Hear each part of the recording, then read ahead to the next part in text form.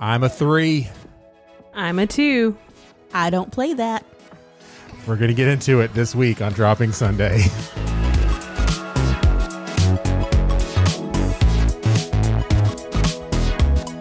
Hey, welcome to Dropping Sunday. I'm one of your hosts, Seth. And I am your other host, Andrea. And Dropping Sunday is a semi-reverent look at Christian pop culture. Just a couple of notes. We are not here to get you saved. We're also not here to tick you off, though we would love to know if either of those things happen. Yes, this is a podcast by Christians for Christians, but you definitely don't need to believe to belong. Andrea, how's your heart? My heart's good. It is good this week. I woke up yesterday thinking it was Friday, which is a problem. Because yesterday was not Friday. Because yesterday was not Friday. Oh, yeah, I'm sorry. You know I can't keep track of listen, we're not time travelers. We can't do that. I got you. We can't do that. So, yeah, yesterday was not Friday, and I woke up thinking it was, and that's a problem. But other than that, yeah, I bought some new bookcases, and my dad helped me get one of them up the stairs because they weigh 500 pounds each. Whoa. Pivot. Basically, pivot, or we both almost died last Sunday. It was ridiculous. Do I need a pivot drop? I feel like I need a Pivot? I feel like I need a Ross Geller pivot drop. Pivot. So the other one is in my car, and I'm going to bring it up one shelf at a time. Okay. One shelf piece at a time. One shelf at a time. Mm-hmm. Yeah. One piece of the bookcase at a time. I'll bring it up and eventually get it all put together in my office. So that's great. That's anyway. great. Well, you've heard her already. Julie, the wild card, is here today because we're talking Enneagrams, and so I thought it would be fun to have her here. Jules, how's your heart? It's okay. Cool. All right, guys. Well, that's been a show. She's an 8, and that's all you need to know. Does anybody want to ask me how my heart is? You guys? No, not I'm really. sure you'll tell us. Wow. Okay. Seth, how is your heart? You know, my heart is it's good. This was the first week of school back for the kiddos, and we're still doing the distance learning thing, and so I took a couple days off this week just to kind of help with the kids. Julie, you did too. You took some time off to just kind of get the program and the routine down. Yep. And it's been fun trying to get them back up and running.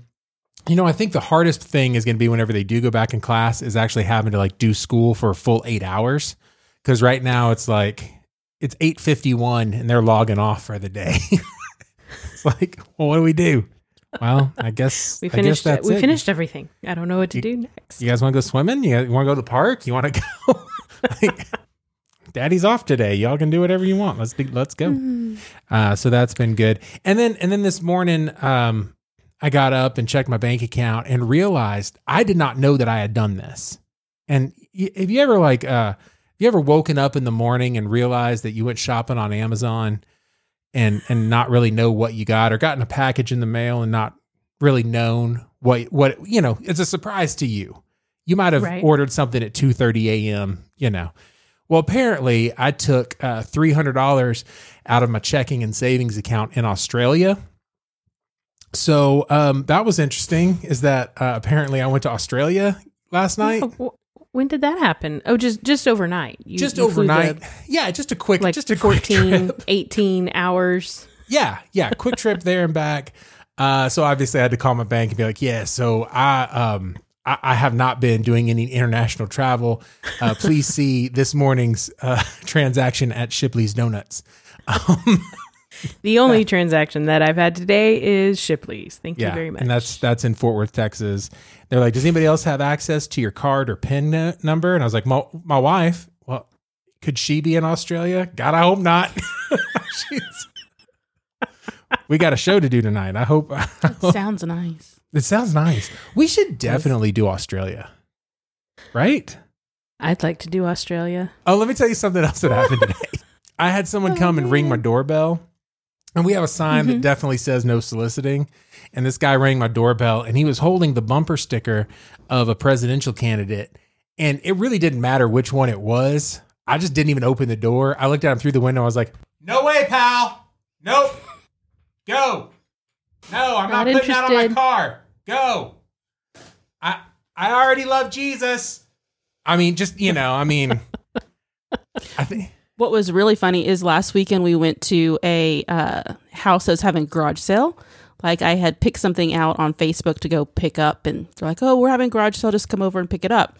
And as we pull in, they're moving out, but they're for one candidate and the person across the street's for the other candidate. And it's like, there's all these signs like, Oh man. Yeah. It looked like they were leaving because the people across the street. Maybe they were. You don't know. Well, you never know. Yeah. So another thing that that I saw is I found out that Jamie Foxx is not vegan. Have you seen this? No. You have? Okay. Here is. I don't think so. This is Jamie Foxx and what is his name? Joseph Gordon-Levitt. Mm-hmm. It looks like JGL is interviewing Jamie Foxx, and he types into Google, "Is Jamie Foxx vegan?" There we go. Actually, I'm Baptist, and I've been Baptist my whole life. Like, to me, Jesus is the foundation. Nothing against other vegans. I don't know where they go as far as heaven and hell is concerned, but I know where I'm going as far as heaven is concerned. Genesis, Exodus, Leviticus, Numbers, Deuteronomy, Joshua, Judges, Ruth, 1st, 2nd Samuel, 1st, 2nd Kings, 2nd Chronicles, Ezra, Esther, Nehemiah, Job, Psalms, Proverbs, Ecclesiastes, Song of Solomon, Isaiah, Jeremiah, Lamentations, Ezekiel, Daniel, Hosea, Joel, Amos, Obadiah, Jonah, Micah, Nahum, Zephaniah, Haggai, Malachi. It's about Jesus. Okay.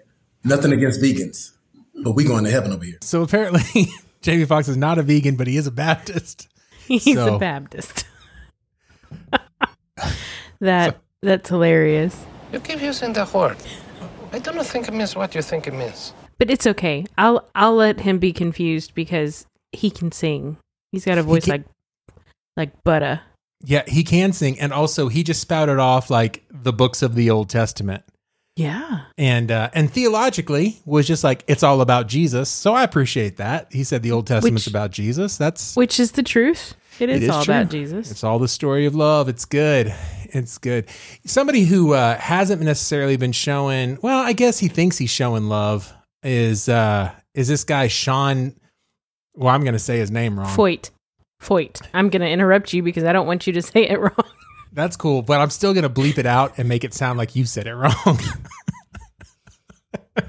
So here's the thing. I don't know any music by this guy. Do I know any music by this guy? Actually, you might. Can you name a song? I mean, here's his most popular song on the Spotify. Reaching past the margins, calling sons and daughters back to him. And as he says,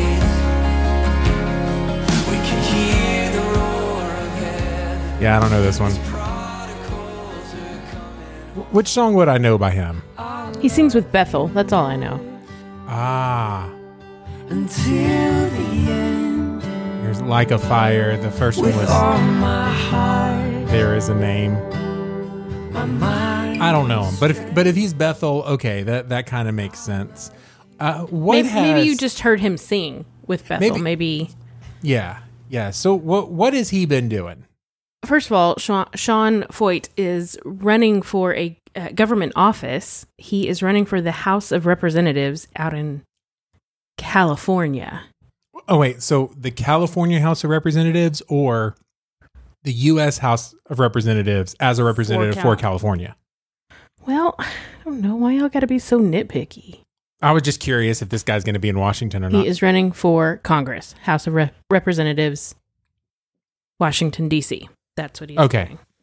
Okay. Now, I do remember his curly hair in the videos that we watched. Gosh, it was a couple months ago about all the worship leaders that showed up in Washington and like had a concert, and Carrie Job was there and all that other stuff, right? I remember that. But okay, so what has this cat been doing other than running for Congress? So he has been hosting rallies along the West Coast called Let Us Worship rallies. And they've been kind of focused in cities like Portland and Seattle and places where there's been a lot of protesting and riots and things like that. And that's where he's been. So I guess he's like going to like spread a message of love and of nonviolence and safety and security, making sure everybody's standing 6 feet apart, making sure that people are wearing their face masks, making sure that like we end the pandemic so that this unrest can stop, systemically across the board. Is that right? What he's doing? No, not exactly. Oh, okay. Okay. Well, what is he doing? So these worship rallies, I'm guessing that there's a bunch of... Are these the ones that they keep on showing on Facebook where they're all on the beach? I've seen some on the beach. Mm-hmm. Yeah, I think that was one of them. The one a couple weeks ago was in Seattle. Okay. And there were thousands of people there for the rally specifically. I mean, there were already lots of people protesting. Yeah. And then this guy shows up and thousands come, but most of them were not wearing masks. Most of them were not social distancing. They were all just as if there wasn't a pandemic going on. Hey, so newsflash, just in case anybody's curious, I checked just a few minutes ago. We are still in a pandemic. So just in case anybody's curious, that's still a thing. Yeah, I don't understand. I do not understand how someone who is trying to show people like that it's okay to worship, which by the way, it is okay to worship, right? You're allowed to worship. You absolutely are. I don't know why someone would say in the middle of a pandemic, we should get 1,000 people together and all stand really close and sing and make sure that our respiratory droplets get on everybody else. I don't get that. But if you wear a mask, you must not have faith in Jesus. Clearly. That's obviously. I do like the fact that Bethel has stressed that they are not affiliated with Forks worship gathering. Mm-hmm. Okay, did I say it right? I think so. Okay, I hope so. That they're not associated with his worship gatherings at all. Like they're like, don't blame us for anything that happens with this cat. The thing that I may not be too fond of is hiding a political rally and trying to frame it as a worship rally, but it really being a political rally. Now, that being said, I think that you and I are both on the same page that we need Christians in public service. I agree. Jules, yes? Yes. Okay. So I don't think that I have a problem with him running for Congress and getting in there and all that other stuff. I'm concerned more about the common sense of, if you're going to get up and say it's about Jesus, then can we love people like Jesus and give people, I guess in his mind, he's giving people an opportunity to gather and worship when other people won't, right? Yeah, and maybe we're wrong. Maybe he's not trying to disguise these worship rallies disguise political rallies as worship rallies. Maybe he's not, and it just comes across that way because we know he is running for a political office. Yeah. I don't know. I don't know his heart. I don't know him. So I don't want to say that for sure, but I understand that it can look that way. It can feel that way from the outside, right? Yeah. But he's also doing it in places where there has been like political unrest. Mm-hmm. And so I don't know, there might be some pushback from that. Yeah, I saw an Instagram post in response to his rally in Seattle. And all I'm going to say is that it made me think. It made me think a lot, and I've kind of been stewing on it for the last couple of weeks. I just want to say that it can come across as if they're coming into these locations, Seattle, Portland, where there is a lot of racial unrest, I guess you could say, social justice unrest, social unrest. with these rallies. Now, here's the thing. I think that Jesus is the answer for the world Sure. today, if I can break into song. However, it feels like they're trying to shut down what may be a justified protest.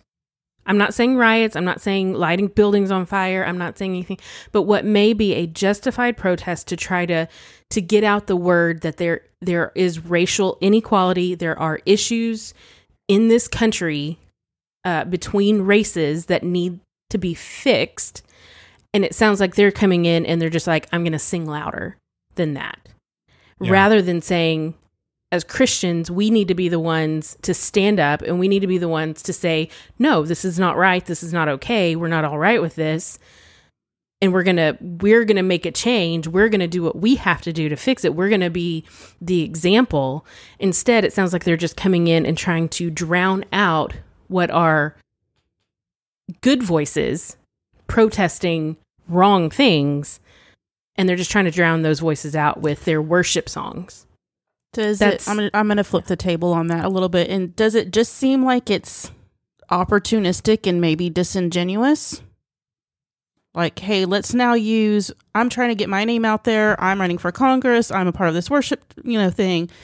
Let me position myself in places where I know I'm going to get noticed.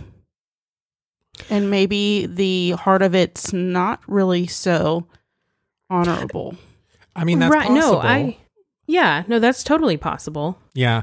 And I think that that's probably, and that's the hard thing, right? As believers, we try to do something good. And I feel like, even when our heart's in the right place, it's hard to do something good. And not only is it difficult to do the thing, but it's also difficult to not feel the backlash of the thing, because there is people second guessing. But I also completely understand that people who are like, we're having riots for change, and you come in here with your quote, like riots of revival, and trying to make it, make it seem like you are the light in the darkness and that you're the only one that can bring the light. We're going to bring all these people together and, we're going to be able to do it. It just, to me, it's just questionable wisdom. Which is one of the reasons why I'm glad that I go to a church where the pastor says, hey, if you're not comfortable coming, worship with us online. It's helpful just because it at least shows that there's a wisdom and a caring for multiple sides of the equation. But also, like, there's a prudence factor that has to come with the fact that, like, we are still living in a specific day and a specific age. Right. There's a reason Jesus drank wine instead of water. Water wasn't healthy or safe. Right. And when I walk across the street, I still look both ways. Yeah, absolutely. Yeah, absolutely. I don't know. There's lots of different things, but that's been going around and been some chatter. And I figure since this is a podcast about Christian pop culture, we're allowed to talk about it and at least, have thoughts and opinions. And sometimes we're allowed to talk about it and not really know what our thoughts and opinions are. Yeah, because we're trying to figure it out just like everybody else. Yeah. We're not saying we have all the answers. Well, I also remember a time in our youth that had this been going on during our day and age when we were young and, thought that we were invincible, that we would have totally done something like this. I mean, it's possible. Yeah, it's probable, actually. Yeah, I completely see your point. There's a good chance. That's why it's nice to be able to say that, like, we're allowed to grow and learn new things and change and become better people. And we give ourselves grace for that. It is pretty funny. Nobody enjoys someone going, well, I don't know what I think about that. So sometimes we take stances like nobody goes like, I prefer chocolate, but people love it when you say, I hate vanilla, Yeah. So hopefully we've invoked somebody's outrage and somebody can engage their outrage with us, at some point, because that's an enjoyable part of what it is we're doing as well. And here's the thing. If you're listening to this and you're going, I absolutely disagree with that. I see it tell us your perspective. Absolutely. We want to know. We want to hear. Smarten us up. Yeah. Or let's just have a lively discussion and maybe neither one of us change our minds, but we grow and whatever. We think about it it's just nice to think about it from a different angle sometimes. So that's all we're doing. That's all we do here on Dropping Sunday is talk about things from different angles, guys. That's it. That is it. And so here's another thing to think about here. If you really want to challenge us, it might be because you're an 8 in the Enneagram. You're a challenger. Do you know any 8s? I'm sitting next to one right now. Does she agree with you that she's an 8? Does she believe in the Enneagram? I do not. She doesn't. And by the way, I think it's absolutely ridiculous. By the way, 8s never do. So that's kind of a thing. Usually guys are like, yeah, I'm an 8. You know, guys that are 8s are like, yeah, I'm an 8. And girls that are an 8 are like, nah, I'm not an 8. I don't want to be an 8. No, because all of the adjectives for whatever, quote unquote, and yes, I'm moving my fingers, is of an 8 is all negative when seen if you're female. Yeah. So. And absolutely. That's absolutely true.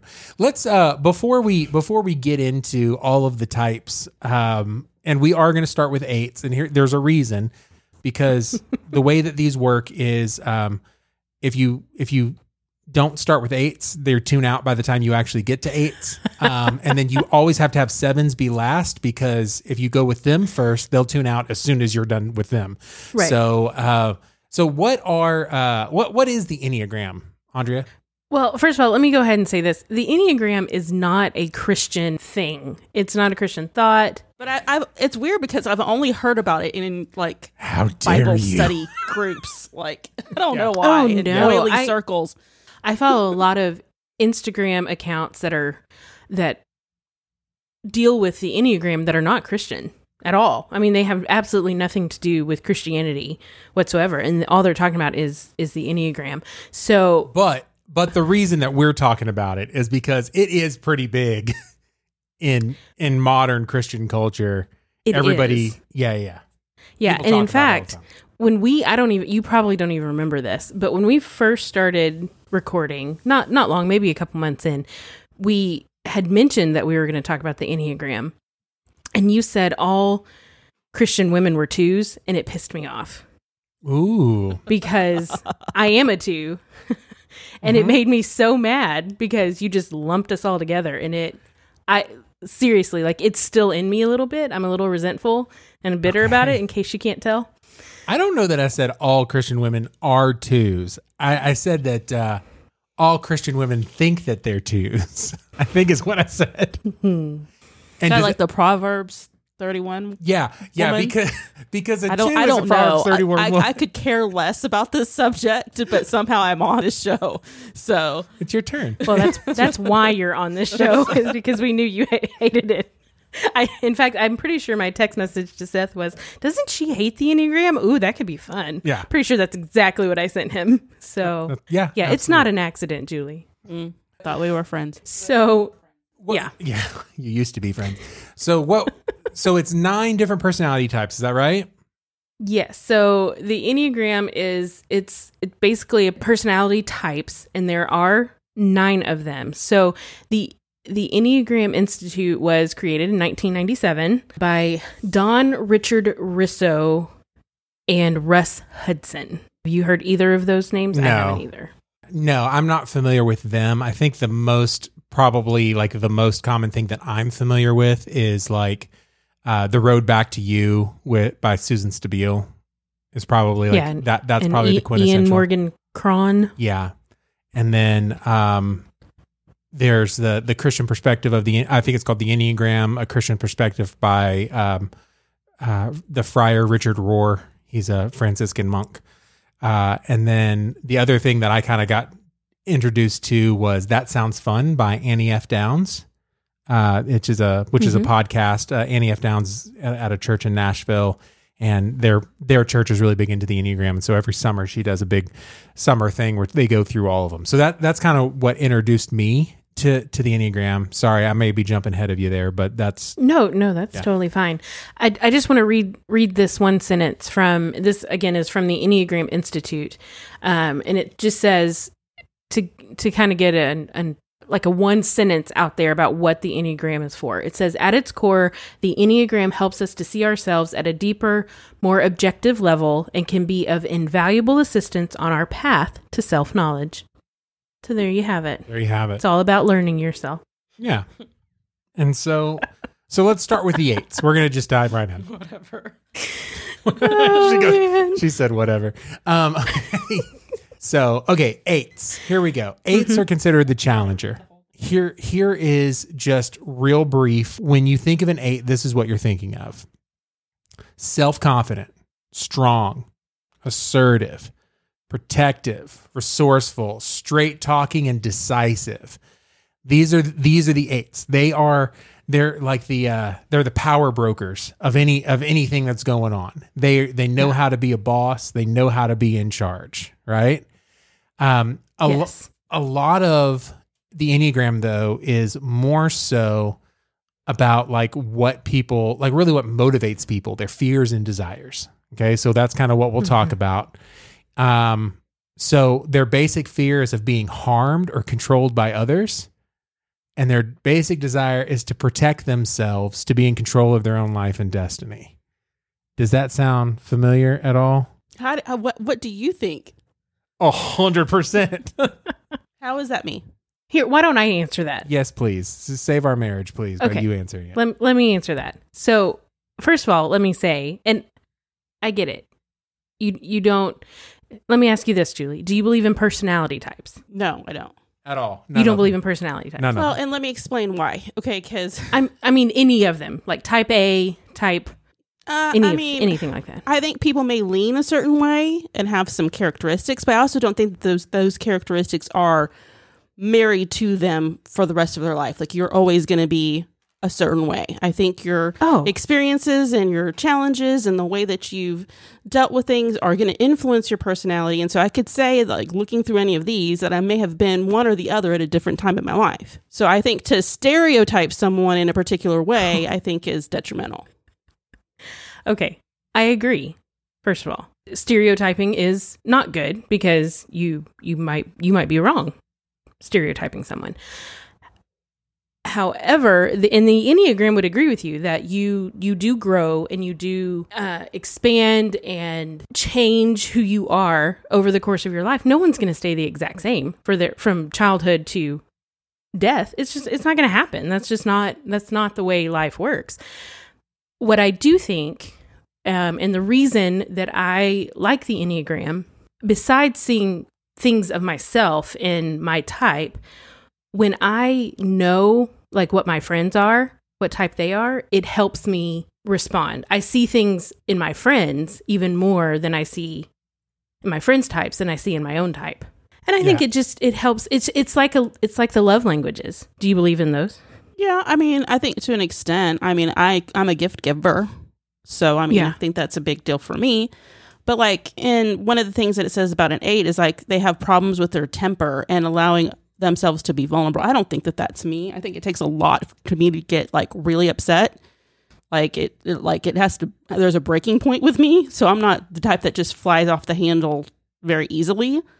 So I don't know. I think, especially putting in 9 groups or 8 or 9 groups with, different caveats for each one, I think that's kind of just limiting. That's just, I don't like to put anything in a box. Yeah, I get it. So that brings us to a perfect point, that this is not meant to be a definition of anyone.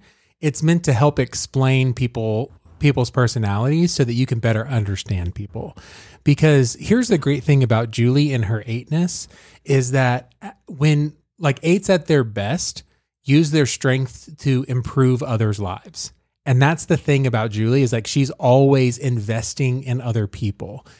She's always like pouring herself out. If she's your friend, she's the best friend that you can have. If she's by the way, if you've let her go, you just don't want to know her anymore. I mean, because she's done with you, and that's just part of her personality, and that's the way it is. But when she is your friend, she is 100% your friend, 100% in. She's not one of these wishy-washy, come in, go out, any of those types of things. 8s in general, when they are healthy, they move towards 2, which is we'll get to in a little bit. But I mean, it's like the most loving thing, right? So whenever Right. you were reading all the descriptions, one of the things that she got to was she's like, she got to 2 and stopped. She's like, that's me. And I was like, well, yes, it is you, but it's not the root, of what I see when I see you. And we both have a little bit of a temper. I mean, it's just part of our personalities, and that's fine. And There's nothing wrong with it. There's nothing wrong with it. We've all had tempers. It's fine. Everybody gets mad. It's I get mad. fine. I get mad and want to throw things all the time. Absolutely. But what's like, if I try to control you or anybody else tries to control you, like that's immediately what puts up barriers for you, right? I'm quite capable of taking care of myself. There she is. Okay. So there we have. Self-reliant. Didn't I read self-reliant somewhere? Yeah. She can take care of her. Key and motivations. Wants to be self-reliant to prove their strength and resist weakness. She's absolutely right. She let me know right And up that's not front. a bad thing. No, she let me know right up front when we were dating. I don't need you. I can take care of myself. I'm fine. Listen, She's my not parents have been married for 50. It'll be 52 years this year. And before they got married, they both said the same thing. They said, my mom told my dad, listen, I don't need you. And she doesn't. She doesn't need my dad. She doesn't need him to do anything. Yeah. And he doesn't need her. They want each other. It's a mutual want. Yeah, there you go. See, I am a marriage counselor. There you go. The problem, honestly, is that like when you get to the 8s with like their male role models, it's like, or the people like examples of male 8s, it's like FDR, Winston Churchill, Martin Luther King Jr., Lyndon Johnson, right? Right. You also have people like Saddam Hussein and Donald Trump, other people that are in there. I call those outliers. Yeah. Fidel Castro. Yeah.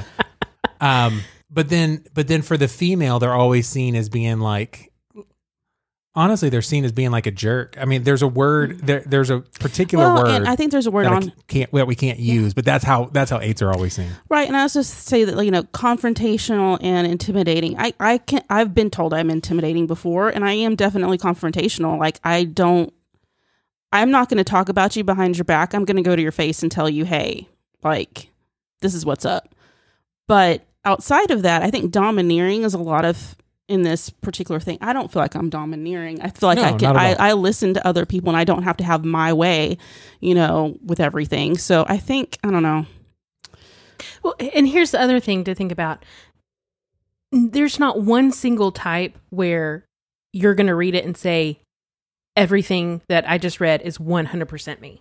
Yeah. I don't. When I read my type, it's not 100% me. There are things that it talks about with type 2s that I don't respond to. I feel like the type 8, and I don't know, I'm saying this because this is apparently my type, is that, a lot of the adjectives I feel are negative where they could have been positive. So domineering, I would have swapped out with assertive. Someone who's assertive. They have assertive in there. Yeah, they have assertive. You're just reading the negative side of it. There, when we get to my type, I'll tell you the things that I didn't. When I read it, I was like, I don't like that. I don't enjoy reading that about what I consider my personality type. Yeah, and again, this is a fish and bone situation, right? Like use it where it's helpful, where it's not, spit out the bones. And I guess that might be me just trying to be a 9, a peacemaker. Is that what you think yours is? Oh no, mine is not a 9. I was about to say. Wow. No. Tell me about a 9, Andrea. So a 9 is, as you said, they are the peacemaker. They are easygoing. Let's see. 9s are accepting, trusting, and stable. They are usually creative, optimistic, and supportive, but can also be too willing to go along with others to keep the peace. They want everything to go smoothly and be without conflict, but they can also tend to be complacent, simplifying problems and minimizing anything that's upsetting. Yeah. Their basic fear is of loss and separation, and their basic desire is to have inner stability and peace of mind. So there's a personality test, and I don't remember what it's called, but it's using animals. Mm-hmm. And so, like, I think that this one's like the Labrador. Like, I use that, like, when I'm talking about employees and things like that. Like, who's a Labrador? I think the other one's like a dolphin or something like that. I don't remember. There's a what they call beaver, it. a golden retriever, Yeah. an otter, and a lion. Those are the 4 animal personality types. They're a little more broad. In fact, I know a company that every person that interviews to work for this company has to take this personality type and find out what animal they are, so they know how they're going to fit into the team. Yeah. I'll tell you, in my interactions with 9s, it has been very helpful and beneficial to me just in my general life. Like Caleb Prouty is a 9. Yeah.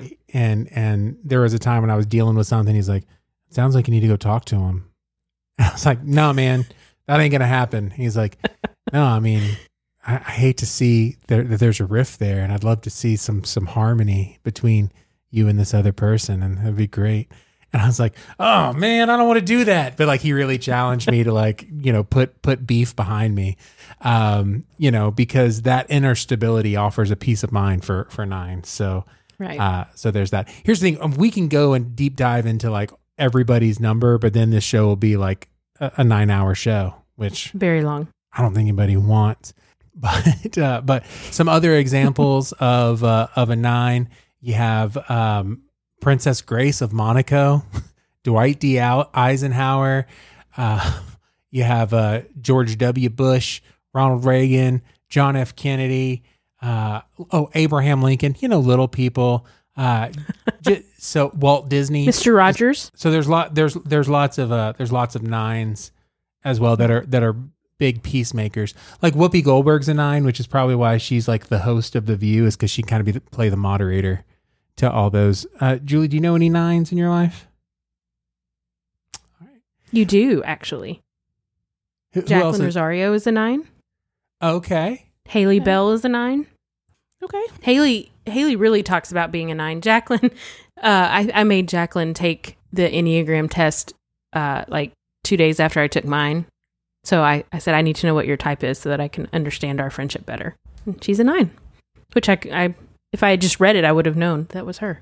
Right. I'm like, how do they know who these people are? They're just assuming. No, all of these people took the test. Well, obviously they didn't, but that's what I'm saying. I mean, I don't know. Yeah, some of it's just Their people's they're public just guessing. personas isn't necessarily what they are like in real life. That's fair enough. All right. That's fair. Well, it's all a bunch of hooey anyway. So let's go on. There's a show. So, okay, number 1, The Reformer. I think your boss is a 1, isn't he? I don't remember. I'd have to look it up. I think that he was a 1. Tell me about the Reformers, Andrea.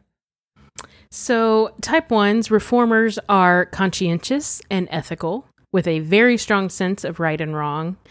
They are teachers, crusaders, and advocates for change, always striving to improve things, but afraid of making a mistake. Their basic fear is of being corrupt or evil or defective, and their desire is to be good, to have integrity, and to be balanced. Yeah. So some examples of 1s are Joan of Arc, Mahatma Gandhi, Pope JP2. There we go. JP2. Nelson Mandela, Rudy Giuliani, George Harrison. There's Julie Andrews. I mean, there's just tons. Mr. Spock, the church lady, Mary Poppins. The church lady, that's my favorite. The church lady's a Mary type 1. Poppins isn't a real person. Oh my gosh. She's such Classic 8. Classic 8. So, oh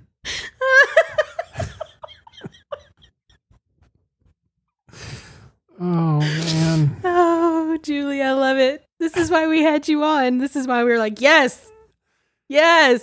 So 1, at their best, they're wise, discerning, realistic, noble. They can be morally heroic. These are the people that really, like, their big thing is they want to make sure that they're right at the end of the day, that they're positive at the end of the day. Are you familiar with any 1s that we're aware of in our circle? Yes. Penny Reeves is a 1. Yes. Okay, I can totally see that. Absolutely. I don't know if she would want me telling everybody that, but when she took the test, she was a 1, and she wasn't very happy about it. I think she wanted to be. Well, I think she wanted to be something different. I don't think she liked the striving to improve, but afraid of making a mistake. I don't think she liked. I feel like this is a very noble type. Absolutely. Yeah, I agree. So I think that ones are. I think sometimes they get a little bit of a bad rap because people think they see things in such black and white, and there's like no gray. There's no room for error, and they feel that way about themselves. So I think people think ones feel that way about them. Does that make sense? Like they worry being in the presence of a 1 means that there's no room for error in me either. But that's not the case. They don't always thrust that upon somebody else. Yeah, for sure. I know that a lot of people, like I said, I don't know. This is just what I've heard from other people talking about it, is that for whatever reason, Christian women want to be a 2 because and I'm not saying this is about who we just talked about. I'm just saying in general, because it is kind of the definition of that Proverbs 31 woman, right? So tell me about your number, Andrea. Tell me what it means to be a 2. Well, in basically 2s they're empathetic, sincere, and warm-hearted. They are friendly, generous, and self-sacrificing, but can also be sentimental, flattering, and people-pleasing. They are well-meaning and driven to be close to others, but can slip into doing things for others in order to be needed. At their best, they can be considered unselfish and altruistic. Their basic fear is of being unwanted, unworthy of love, and their basic desire is to feel loved. Yeah. And one thing that we haven't really talked about so far is that like each number, they talk about wings. So they talk about like you can be, and like if you're an 8, you might have a 7 wing and a 9 wing, right? Mm-hmm. So as an 8, there are going to be times like when my wife will jump out as a 7, be very outgoing, be the center of the party, do that whole thing. There's going to be other times when she's plays peacemaker, which she has to do, especially at work and with the kids and stuff like that all the time too, right? So with the 2s, if they have that 1 wing, they're like a servant. And if they have the 3 wing, they're like a host or hostess. So, I mean, this is something that you see really try to be a big desire of people to want to be. And usually whenever you're doing the test, it'll give you a percentage of these things. And I think that you were a pretty high percentage of it too, right, Julie, on your test? I think so. Yeah. And so... but Andrea, how many things have you hosted? Well, I don't host a lot of things like at my house. I've done a couple of things, you do a lot of hosting. I do a lot of hosting for at work, and that's always been the case in all of my jobs, or both of my jobs, since I've really only had 2 as an adult. But yeah, I host, and that's I think that I do fall more to a 2 with a 3 wing. One reason that I didn't necessarily want to be a 2 is it feels like 2. I wanted to be a 4. I'll be honest. Yeah. That's what I wanted to be. Yeah. And if you told me you were a 4, it wouldn't surprise me, but yeah, but you're a 2. I see that. Yeah. Yeah. I wanted to be a 4. We'll get there. We're going to get there. We're going to get there. So some examples of 2s is like Eleanor Roosevelt, Nancy Reagan, right? Ann Landers, Dolly Parton, Kenny G, Barry Manilow, well, Stevie Wonder. This thing that I'm reading actually says the music of Journey is a 2. I don't understand that. I'm not mad about it, but I don't understand it. Well, don't stop. You went there before I could. Okay, you win. You win on that one. Andrea, what's it like being a 2? So being a 2, and one of the reasons I didn't want to be a 2 is because 2s can be needy.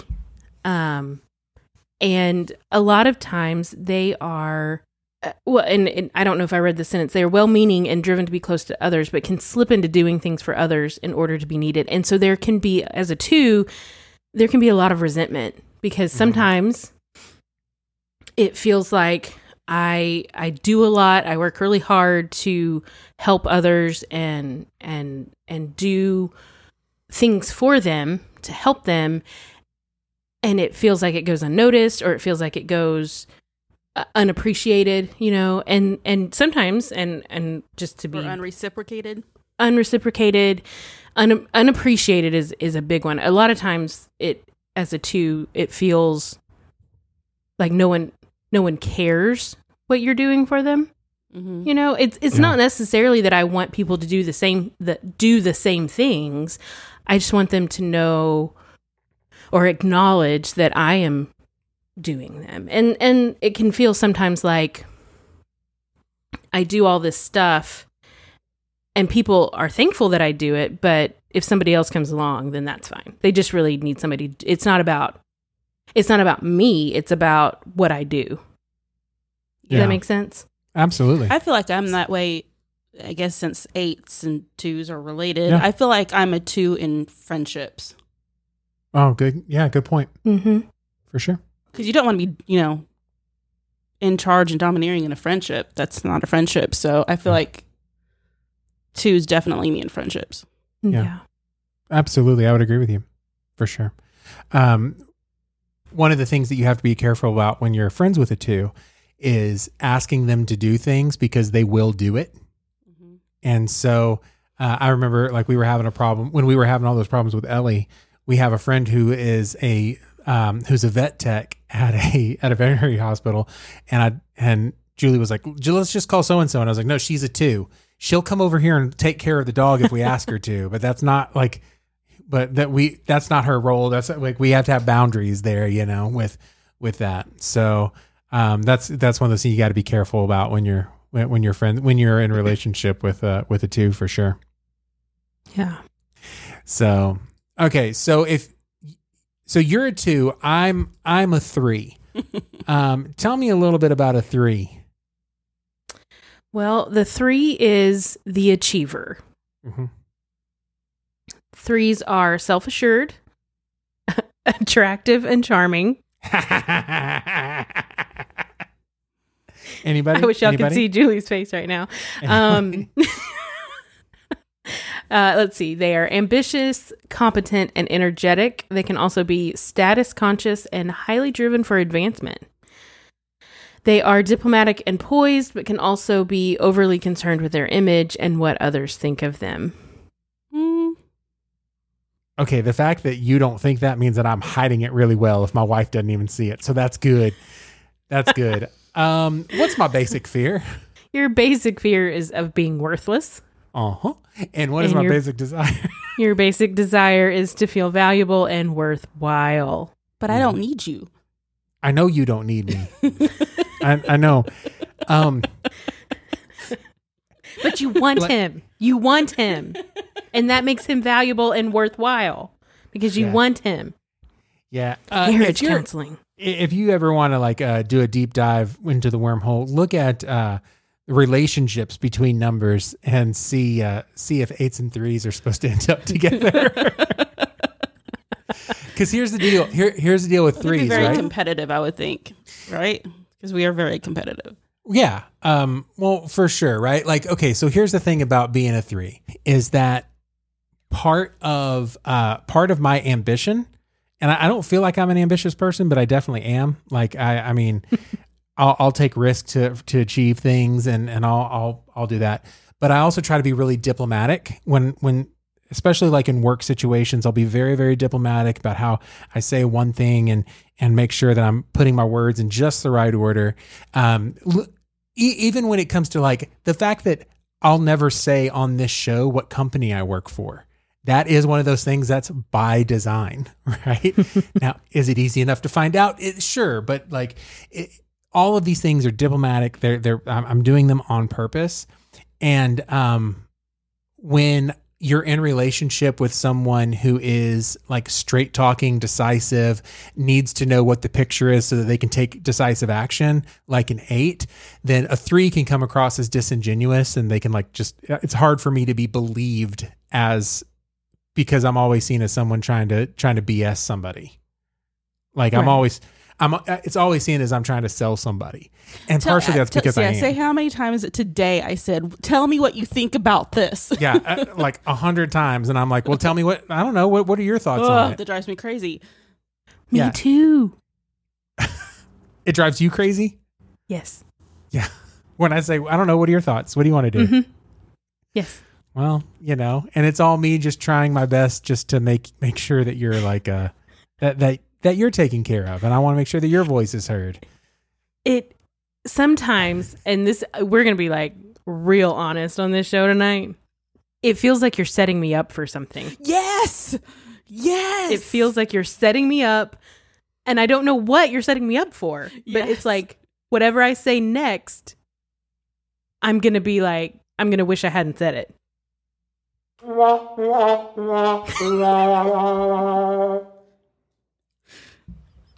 I know, listen, I know Yes. you're not, No, you've totally put the nail, or however you say but that. it feels that way. And I don't know why.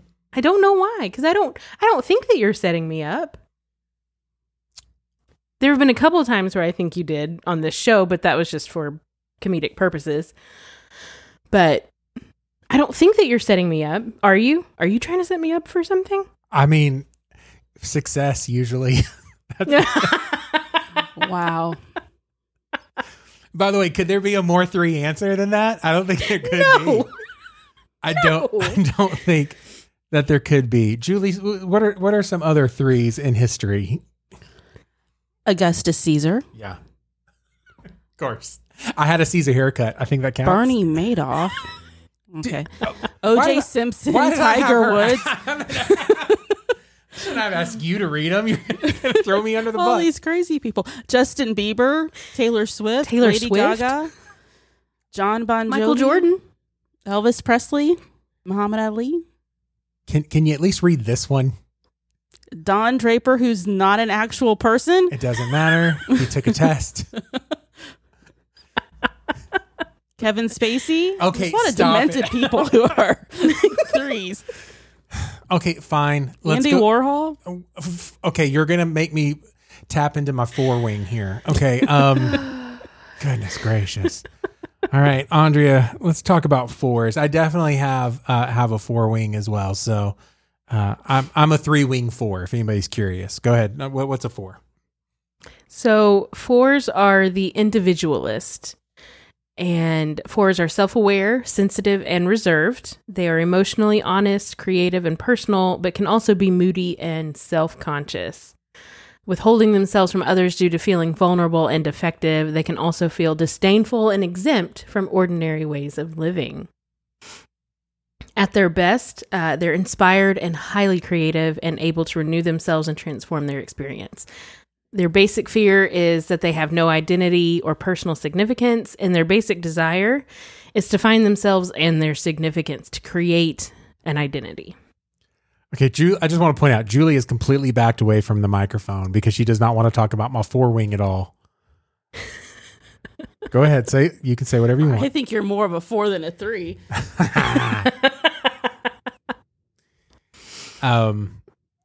Dramatic.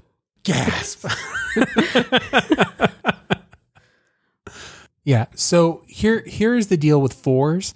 4s A are lot of composers. yeah. Well, 4s are very in touch with their emotions. Yeah, a lot of them. Very Yeah. creative. Typically they're super creative. They're very in touch with that whole side of it. And that basic fear that they have no identity or personal significance. It's like if they're very, like I said, super in touch with,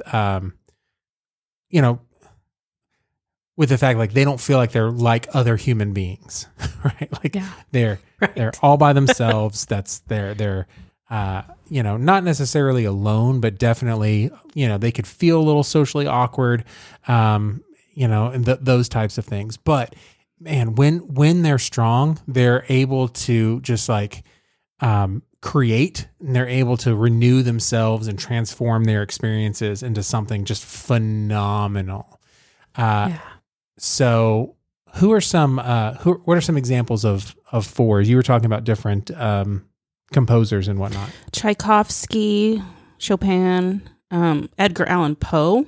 So there's a lot of like writers and artists in here too. Virginia Woolf, Anne Frank, yeah. Sarah McLachlan, Alanis Morissette, Bob Dylan, Joni Mitchell, Miles Davis, Amy Winehouse, Johnny Depp, magician Chris Angel, Angelina Jolie.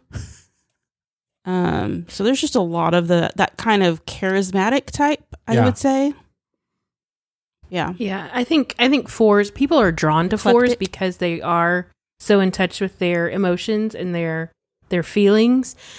But fours can also go dark very easy. Because they can kind of drown in their emotions and their feelings. And when things are not, when they're in an unhealthy place, then I think it can be feel very despairing for them and hopeless. Okay, so that brings us to number 5, The Investigator. Tell me a little bit about The Investigator. So The Investigator is, 5s are alert, insightful, and curious. They are able to concentrate and focus on developing complex ideas and skills. They're independent, innovative, and inventive, but they can also become preoccupied with their thoughts and imaginary constructs. They become detached, yet high-strung and intense. They typically have problems with eccentricity, nihilism, and isolation. At their best, they are visionary pioneers, often ahead of their time and able to see the world in an entirely new way. Their basic fear is being useless, helpless, or incapable, and their basic desire is to be capable and competent. Yeah, so your 5s definitely have a bug out bag. You know what I'm talking about? Like, we have a child that's one of these, right? Yeah, absolutely. They're ready to go. Like they're the ones that have planned for. I mean, they've got MREs in a backpack underneath a car seat just in case, with road flares and a pickaxe. I mean, they're they are prepared. Yeah, whatever might come. Absolutely. You said that we have a child that's like this. Mm-hmm. Which one? I think it's Jonathan. You think he's like this? Mm-hmm. He's always just like trying to develop all these complex skills. Well, he's always trying to be helpful. He doesn't like to feel useless or incapable. Yeah. So I think, his teachers have told us that a word that they use for him is he's very precise, because he wants to make sure that he, is able to do certain things. Yeah. And be capable. So. And you want to always be careful when trying to label kids with an Enneagram number, because usually this doesn't they kind of develop a lot of this stuff later on in life. But if you kind of see some of these traits, it helps to kind of, oh, okay, you're a thinker. So we need to talk. We want to make sure we round out your experience and talk about your feelings as well. Not only what do you think about that, but what do you feel about that, and having those conversations. And again, this is one of those things where you could also see him maybe having a 4 wing with his emotions, but every healthy bird has 2 wings, the 4, so he could have the 4 and the 6. This is where that Kurt Cobain, you were asking about Kurt Cobain. He's in here. Well, what else can we talk about with the 5s, Miss Andrea? Some of their key motivations, I think this is interesting. They want to possess knowledge and understand the environment because they want to have everything figured out as a way of defending themselves from threats from the environment, which I find that interesting that they're trying to, it's such a defense mechanism. If I can learn everything there is to know, then I'm prepared. I think this is also one of my second highest. Yeah, this is actually when you're stressed out, you turn into a 5. Yeah. Yeah. just hardcore. Yep. By the way, she started off with this is all Hugh. I know. I am It's all I laughing. still think it is, I but still think it is, but when you're I mean, stressed out, all this right. is where you go. You want to solve every problem before it happens. Right now we're prepping for a trailer, and we have a shelving unit just full of stuff for the trailer, and we don't have the trailer yet. You know, because we're doing this. So, because Yeah. we're in a stressful time, and that's what we got to do. we have a tornado action plan. We have a fire action plan. We have a like grass fire, because we used to live in an area that was like a lot of pastures and stuff. We have a grass fire action plan if we had to evacuate. Like, we were always ready. Yeah. I love it. So other people that are fives, you're in good company if you're a 5. Albert Einstein, Stephen King, one of my favorite authors. Stephen Hawking. Bill Gates, Mark Zuckerberg. If you're a 5 and you can focus it in the right direction, you're going to make good things happen. Right. And then if you're artistic, think kind of like Kurt Cobain and David Lynch. You're doing great. George O'Keefe. Yep. And Dr. House. Because, Yes. And Fox Mulder from X-Files. Yeah. It's not even a person. It's a character that has a developed personality. That's what they're basing it on, is the character development. Absolutely. So that moves us on. Guys, we only have 2 left. And listen, if you're a 7, you're waiting for us to get you to there. We're so close. We're at 6. There's a reason we put you last. Yeah. Because we so wanted that you to could hear still- the whole thing. You could still wait. Absolutely. The Loyalist, number 6. Number 6, the committed, security-oriented type. 6s are reliable, hardworking, responsible, and trustworthy. Excellent troubleshooters. They foresee problems and foster cooperation, but can also become defensive, evasive, and anxious, running on stress while complaining about it. I think I sometimes have 6 tendencies. Yeah. Because I like to run on stress while complaining about it. They can be cautious and indecisive, but also reactive, defiant, and rebellious. At their best, they are internally stable and self-reliant, courageously championing themselves and others. I'm sorry, I couldn't say that word. So the 6 is where when I am healthy and I'm moving in a good place, I normally go to a 6 where I'm responsible and working hard and trustworthy. Like that kind of includes my achiever status to be able to do that. But like most 6s, their key motivations is they want to have security and to feel supported by others. If you know someone who is anxious all the time, who is always scared, it's a good possibility that your friend is a 6. And so a good way to love a 6 is just to make sure that they have some love and support, and just make sure that they know that they're taken care of. I don't know. What else do you want to say about a 6, ladies? Well, some examples of 6s are Princess Di and Prince Harry. Tolkien, the author, Tolkien is a 6. And John Grisham. Frodo Baggins. I think Frodo it's interesting Baggins is that means that yeah. Tolkien was, he maybe wrote a little bit of himself into that Frodo Baggins. Yeah. Mark Twain was a 6. Mhm. Sigmund Freud. George Costanza from Seinfeld. Not a person. Okay, and that's our cue to move on then. Goodness. Never letting us down. All right, number 7. Here. I love 7s. I love everybody, but like 7s have a special place in my heart because I want to be a 7, but I am not a 7. 7s are the enthusiasts. Yes. They are extroverted, optimistic, versatile, and spontaneous.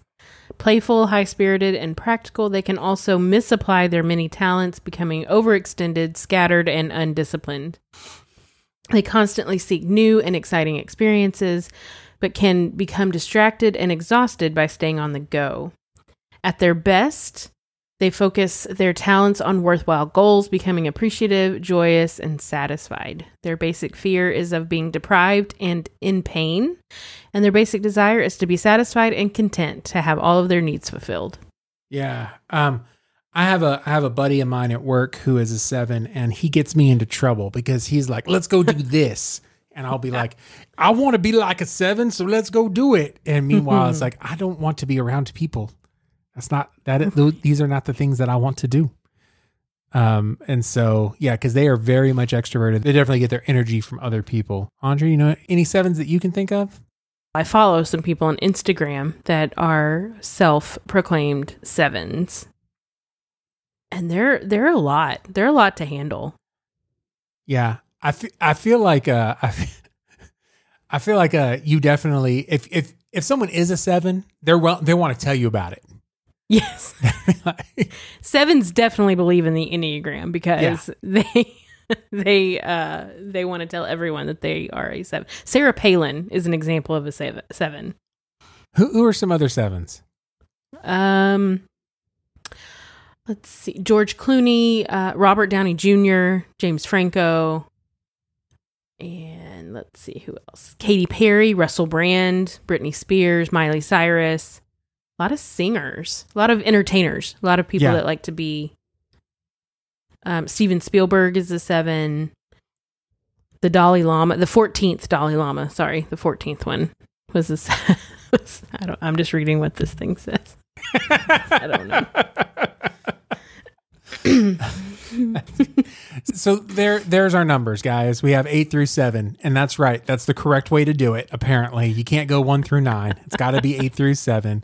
So what we'll do is we'll actually I'll put a link in the in the show notes for a Enneagram test. You can take yours, and then let us know what's your number, and let us know if you think it's a bunch of hooey or if not. If you want to do a little bit more research and you want to check out a podcast, you can listen into the Ennea Summer series by Annie F. Downs on That Sounds Fun. If you want to read, because you're a reader, then you can read The Road Back to You by Susan Stabile and kind of go into that. You can make this your religion and your God. You can turn it into an idol if you want to. I would suggest maybe not doing that. And it's just meant to be a little bit of fun. Best. No, yeah, but just a or little. You can use it as a tool for ridicule. Absolutely. You can do that. That's kind of what we do best. And here's the thing. You may love this or it may not be for you. And that's fine because we have a whole saying on this show. That's hashtag not for me. Andre, what's your not for me this week? I have debated this not for me for several days now. And I don't want to sound harsh, but I'm just going to say it. Not for me are the people who think they're too good for Facebook and have to announce on Facebook multiple times that they're leaving for weeks on end, that they're leaving Facebook. And here's all the reasons why. Here's all the reasons why you should leave Facebook. Here's why I'm better than Facebook. And then they just hang around for a real long time on Facebook. That's not for me. Like, if you don't like it, that's fine. You can get off Facebook. It is a free country. You can get off Facebook whenever you want. But you don't have to announce it for 6 weeks and then come back and I don't know. Anyway, sorry. For 6 weeks, they say, I'm taking a break from Facebook. And 6 days later, they go, okay, I'm back. Oh, man, I'm so glad I took that break. Yeah, it always cracks me up when it's like, when you see someone who's taking a break from Facebook because they've been a jerk, right? Yeah. Like, I've been a jerk. Fine, I'm taking you don't appreciate my jerkness, so I'm taking a break. And then I'm taking my ball and I'm going home. And then That's exactly what it sounds like. And then they come back and they Jesus juke everybody by like, they just post scripture nonstop. And it's like, I don't know, maybe you should apply that scripture to you and maybe stop trying to make it apply to everybody else who you don't agree with on Facebook. Yeah. Yeah. That might be a thing that you should do. Or the people, sometimes I just want to say, y'all are, first of all, you're taking Facebook a little too seriously because it is just a social media platform. Just if when you get on Facebook, it depresses you, then yes, get off of it. Yeah. But also, you know what? Don't let it affect you that way. You are a grown human being and you have a choice to make and you should have control over your feelings and emotions. They should not rule you and Facebook should not rule you. And if it does, then that's a deeper problem.